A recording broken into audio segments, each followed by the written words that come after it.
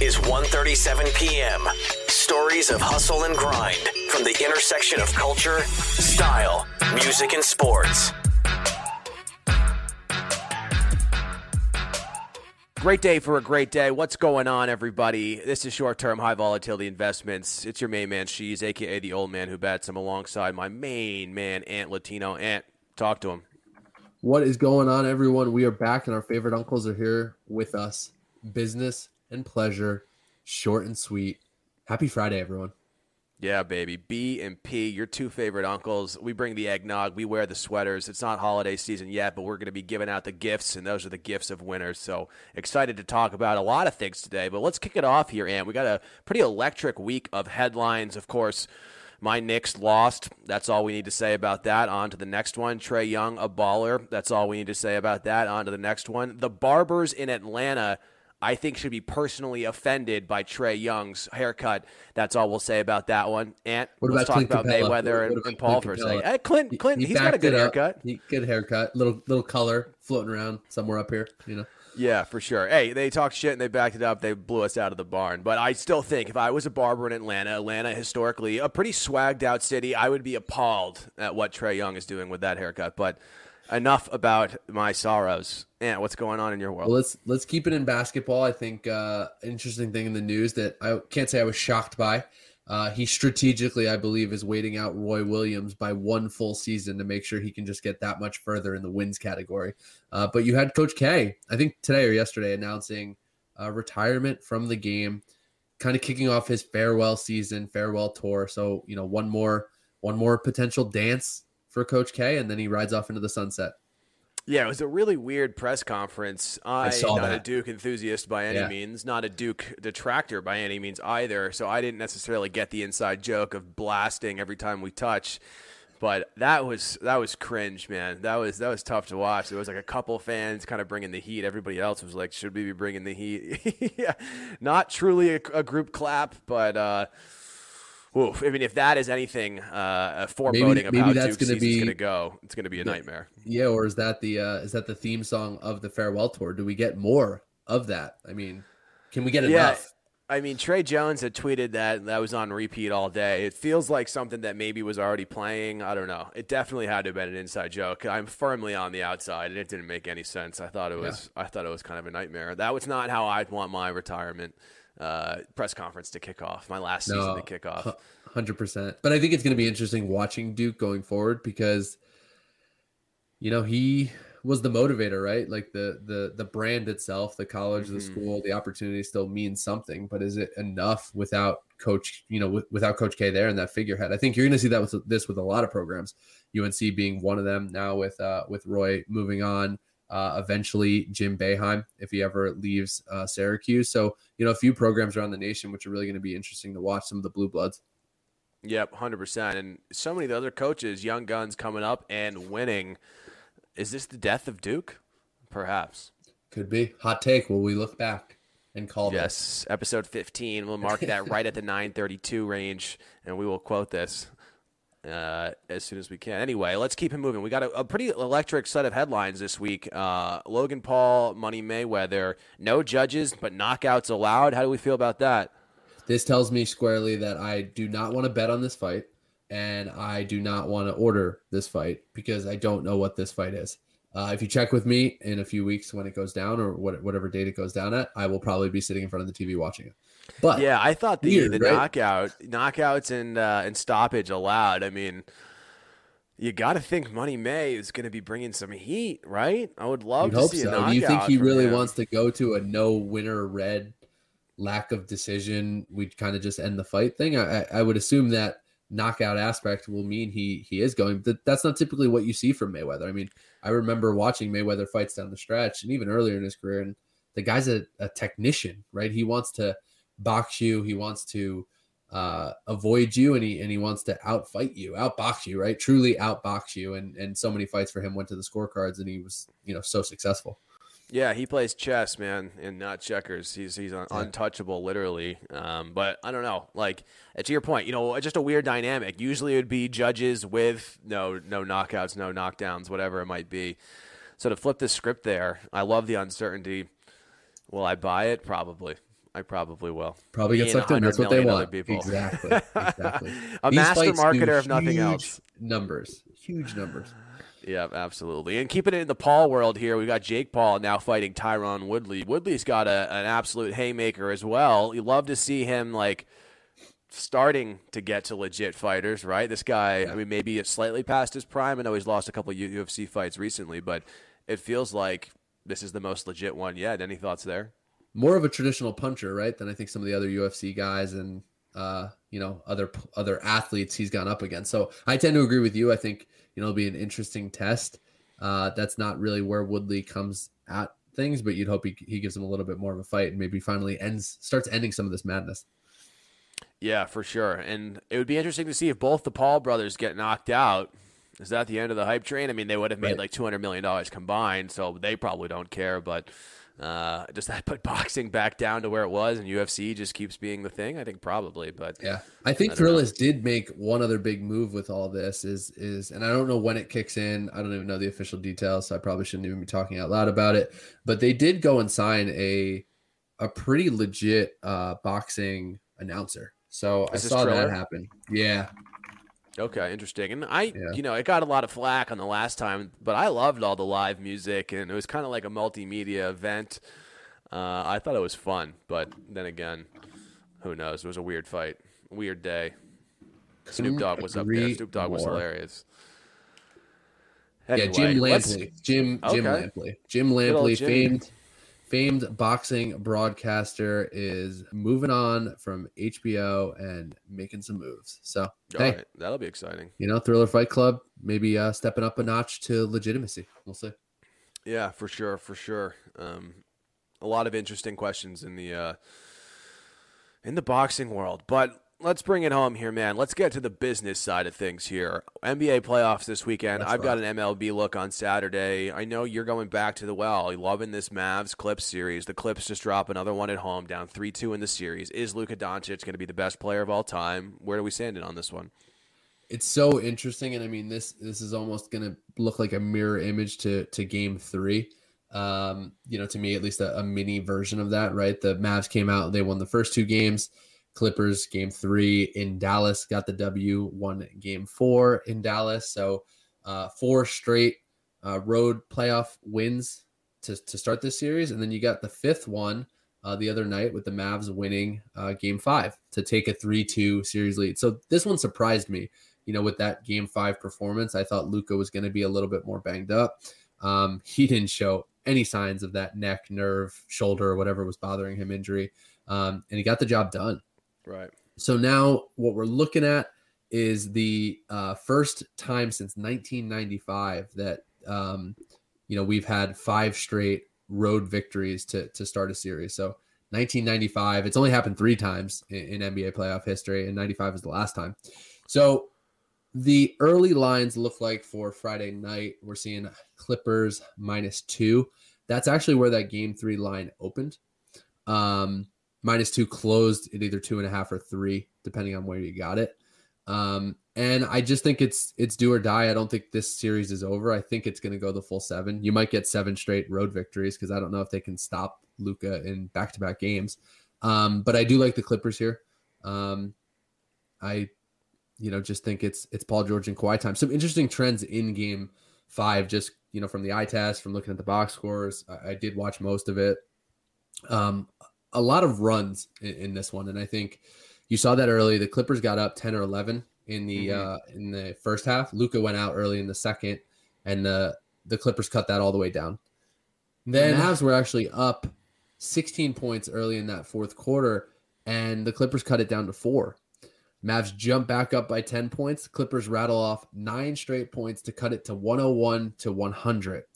And then the final score was 105-100. So there was actually a steal and a little bit of a sequence where I think it was Batum, and then somebody else might have missed a putback. But the Clippers, off that steal and off that missed the opportunity to go up 102-101, and who knows what happens in this game. So, I think with their back against the wall, I still think they're the superior team, better talent. They just need to put it together. They can't get down early, and they can't get in these terrible starts that they've done. They got to slow Luka. I think you're going to see a steady dose of Kawhi and PG on him. a little bit more. And I think this thing at least goes 7. Do I still have confidence in the Clippers to win? No, again, probably not, because I haven't seen them do it in back-to-back games. Their chance to do that was really in game 5, coming off a very decisive game 4 win, putting a stamp on this thing at home. They didn't get it done. One thing to keep in mind with these NBA playoffs, though, is home court advantage doesn't matter at all, right? Especially in LA when they have 20% fans. I mean, Dallas, I think, is at like 150% fans at this point. They're adding seats to get more people in there. But question for you, Ant, if we think that the Clippers are going to get it done to keep the series alive here, do we think there perhaps is a hedge opportunity to take the Clippers right now to win the series, assume that they'll then be favorites in Game 7 back at home, and then we can get plus money on an underdog at Dallas money line in Game 7? I do. And I think that is a great way to look at it, because you have to assume they were, let's check the odds, but they were favorites last night. Even on a little bit of a shorter line. So you'd have to imagine it mirrors the Game 5 position, maybe even get some strength out of it. So you have the Clippers money line the Mavs money line very much in play for you in that Game 7 matchup. Yeah. I mean, I love your confidence here. I don't know if I share that confidence in the Clippers on the road. But, hey, the trend, I mean, absolute crazy stat there, 95, 5 straight road wins. I didn't know that until literally right now. So that's really and another fun. thing, just in reading up on this series and the playoffs in general, and this was from a few days ago, but through the first 32 games of the playoffs. So that meant you had the home team, or you had both squads in a given series playing, both their 2 home games and their 2 road games. So everybody here was factored in, right? 32 playoff games, 16 and 16 for the home team, split 50%. Right down the middle. That's the lowest in the playoff era, which I think is 84 or 85 in the NBA. The only time this was a lower percentage through the first 32 games, hovering around that percentage, was literally last year, where there was no home court in the bubble. Yeah, wild. Yeah, I mean, I almost felt like, the home teams and their slow starts, you obviously mentioned it with the Clippers. I mean, obviously my Knicks couldn't have started slower in every game. We felt like we were down 10 as soon as the buzzer, or as soon as the opening tip. And, I wonder if there's something to be said there around the home teams, just not used to playing with so much energy, so much hype at home, like almost distracting. Yeah, you're almost overhyped, right? You come out pressing. Yeah, a little tight. Yeah, trying to force shots. I mean, I know the Knicks were getting into their, short or long range twos early and often without actually making them, defend there. It was just like the quick open shot, and we bricked literally every single one, 40 in a row, I think, at one point. But hey, man, that's good stuff. I like the Clips. I mean, -2, great analysis there. They're the away team. Why not? We'll see what happens. But the series future bet is a good way to play it too. You might be able to play both sides and get a little bit of value. If I didn't have a Clippers ticket already floating around, I might think differently, but we'll leave that. Yeah, for sure. We'll leave that in the book. What do we think? How many points does Kawhi need to win this game? I think what Kawhi needs is to step up and be the claw on defense. Okay. Does he match up with Luka here? He does. I think what was interesting last night, and there's just so many picks and hunting and switches, and Luka knows how to get to his spot and find some moves. So you just got to try to slow him, fight over some of the pick and rolls. But you have seen him covering Luka more often, and I think you're going to see more of that tomorrow. Yeah, I mean, I love the do or die. I would love for a Game 7. What's more fun than Game 7, especially with this much talent on there? Yeah. But especially in the first half last night, it was like, the Luka, the double teams, the picks, the rolls, didn't matter. He was then just splashing threes in your face. And it's like, if he's going to hit that, as Trae Young did to me all series, no matter how hard we defended him, splash, forget about it. That's that. Yeah. All right. Well, so let's switch gears to the old America's pastime. America's pastime, the dog days of summer. Get your footlongs ready. A couple of hot dogs, a couple of hot beers. Put them in if it's an IPA, get it in the slow cooker. If it's a Bud Light or something a little lighter, put it right in the microwave. No big deal. I've got one pick for you guys this week, which I'm pretty pumped about, actually. We're ready. Is this a Saturday game? A Saturday game. Alex Cobb, at one point great, at one point terrible, back to his greatness, perhaps. He's having a career year here versus Yusei Kikuchi. I think that's how you pronounce his last name, right? Look, I'll be honest. When you dropped this one into the notes and gave me a little preview that this was what was coming, I stared at it for a little while and I was like, Seattle Angels, that doesn't scream under in a pitching matchup and a hitting matchup to me. But hey, a lot of good things. I think we'll all interject throughout. But I'm excited to hear the breakdown. Yeah, of course. And, obviously we don't have a line yet, right? We record this on Thursday. This game's not till Saturday. I'm looking at under, hopefully 4.5. I think it might even be a little bit lower, but we'll see, because neither of these teams are exactly raking on offense. Both these pitchers have been pitching pretty well, but under 4.5 is where my target's at. And usually, we break down matchup data, but both of these guys have very, very small sample sizes in the matchup data. It was both under 20 at bats, so I've thrown that out entirely, looking specifically now just at season data, and looking a lot at how things have changed over the last couple years for both of these pitchers. Of course, Kikuchi's only been in the MLB for 2 years, but Cobb's been in there for what, pushing 10 at this point. But anyway, let's start with Yusei here. I think he's what's really interesting to me is he's really finding his groove. He's finally posting an ERA that matched his 2020 expected FIP. We look at 2019, first year in the league, making the transition to American ball, 5.46 ERA with a 5.18 expected FIP. Mediocre. He was supposed to be this great pitcher who was already getting written off as a bit of a bust. He comes back in 2020 and doesn't do too much better if you're only looking at ERA. His ERA actually decreased a touch, but 5.17. So you look at his 2019 expected FIP, he's now pitching towards that as his ERA in 2020, but his expected FIP in 2020 drops significantly to 3.78. And that's exactly where we want him to be. Fast forward to 2021 here, he's got a 3.88 ERA with a 3.52 expected FIP. So he's consistently getting better. He's finally pitching towards what the peripherals were implying. And then, of course, the question is what changed? And the answer is a lot. His fastball usage is down from 49% in 2019 to 31.9% here in 2020, which is one of the biggest decreases I think I've ever really seen there at 18%. His slider usage also down 8% in the last 2 years. His cutter is now a pitch that he throws 39% of the time, a pitch that he didn't throw at all in 2019. He did throw it last year at 39.9% as well, so just about the same. So it's great to see him decrease his pitch, add a new pitch, and then kind of just catch up to what the peripherals are.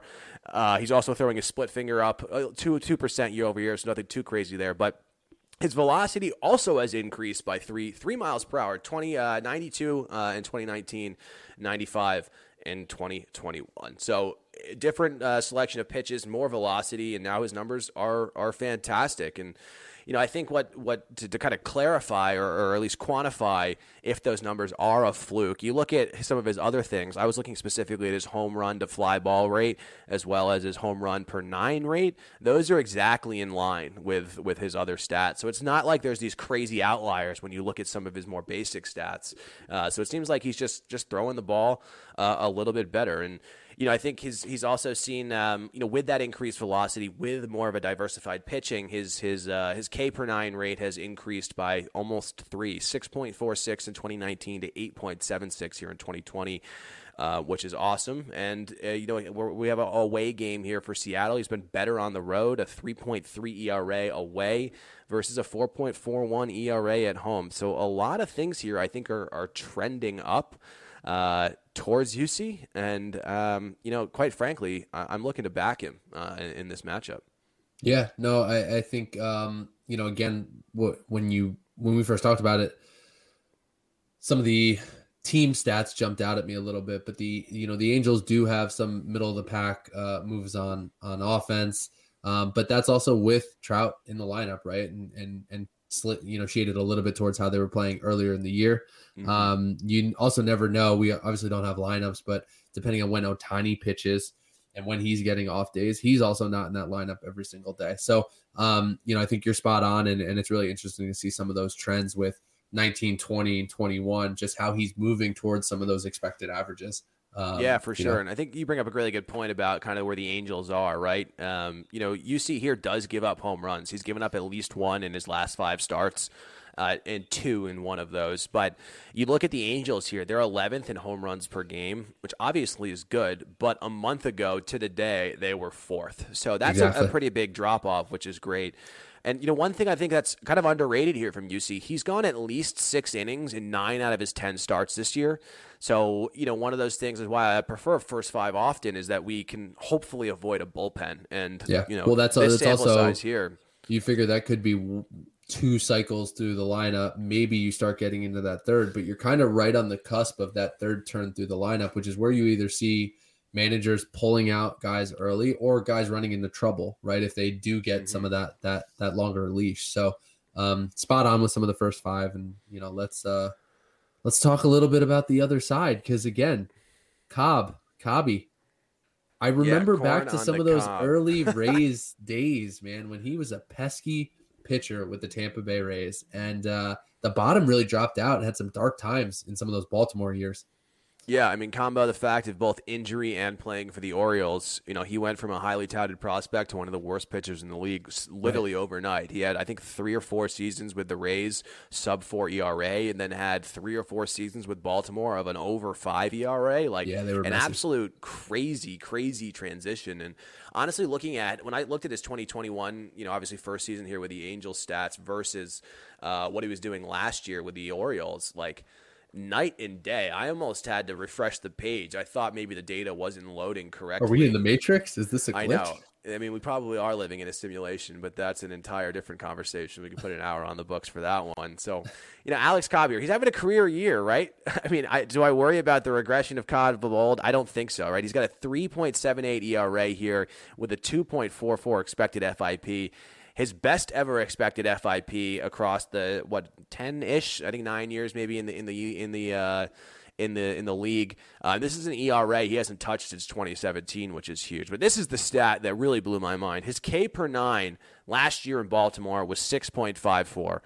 Pretty pathetic, honestly. This year, 11.61. 5 more strikeouts per 9 than he was averaging last year, which is insane. When you look at his walks per 9, about the same, so nothing's changed there. And his batting average on balls in play is actually 376. League average is about 300. So even with these killer numbers, higher strikeout rates, killer ERA, and even better expected FIP, he's actually maybe getting unlucky. You love to see that. So, with huge jumps like this, you got to, just like with Yusei, got to ask what has changed. And similarly, the answer is kind of a lot. He's throwing his fastball less. It's down 8%. He's throwing his changeup more, up 8%. And, I think interestingly enough, a game I handicapped earlier this week of the under with Robbie Ray and Sandy Alcantara, both guys who are having fantastic years. And Robbie Ray, I think, is more interesting of a case study here because that guy's had control issues. That guy's been all over the place for the last 3 years. Robbie Ray also increased his changeup by about 10% this year. Sandy's throwing his changeup 17% more this year. So when I see here Alex Cobb throwing his changeup 8% more this year, it almost seems to be a recurring trend of throw more changeups, get more strikeouts, become a better pitcher. Not sure if we have enough data to make that conclusion yet, but nonetheless, I do love that. And, so we look at the bats here for Seattle. Seattle's also number 26 in first 5 runs per game. So you got a guy with a career year going against a team that doesn't hit very well. And then you've got Yusei, who's the definition of consistency, averages about 2 runs per game over these last 6 or 7 starts. 4.5 here all of a sudden looking like we've got a little bit of space. And honestly, I think it's going to be a great bet. If it's even at 3.5, I think I'm going to look to take it. But that's my favorite bet of the Saturday. I referenced, the Angels' middle of the pack offense, the numbers aren't terrible. They're not great. They've trended downward a little bit since the Trout stuff. But Seattle is the polar opposite of that, right? They are on one of the extremes. They're 23rd in runs, 30th in hits, 30th in average, 30th in on-base percentage, 28th in slugging, 16th in home runs. None of those are quality top half MLB league numbers. So you are talking about an offense that struggles. Exactly. For sure. Uninspiring is an understatement. Exactly. I backed them on Wednesday night at a juicy plus 148, and they got shut out, baby. So. Of course they did. Right on schedule. But, hey, I love that you take the underdog there, living a little bit. Got to find that money. Yeah, for sure. So, summary here, guys. Thank you for listening, as always. Ant's looking at the Clippers -2. We also think there might be a hedge opportunity. If you do believe the Clippers are going to win this game, look for the Clippers series price, probably in the plus, 200 range, maybe a little bit higher. And then you can hedge with the Dallas Mavericks money line in Game 7. They should be an underdog. And then I'm looking at the first 5 under for Seattle versus the Los Angeles Angels. Hopefully we'll have some Angels in the outfield specifically, but not at the bat. A couple diving catches, why not? We're looking at it under hopefully 4.5 there. Line doesn't exist yet, but obviously will be posted on Twitter as soon as we have them. Ant, bring us home. Let's have a great weekend. Enjoy the rest of your Friday. Enjoy the weekend. And as we like to say around here, find those hot bets in cold beers. Cheers all.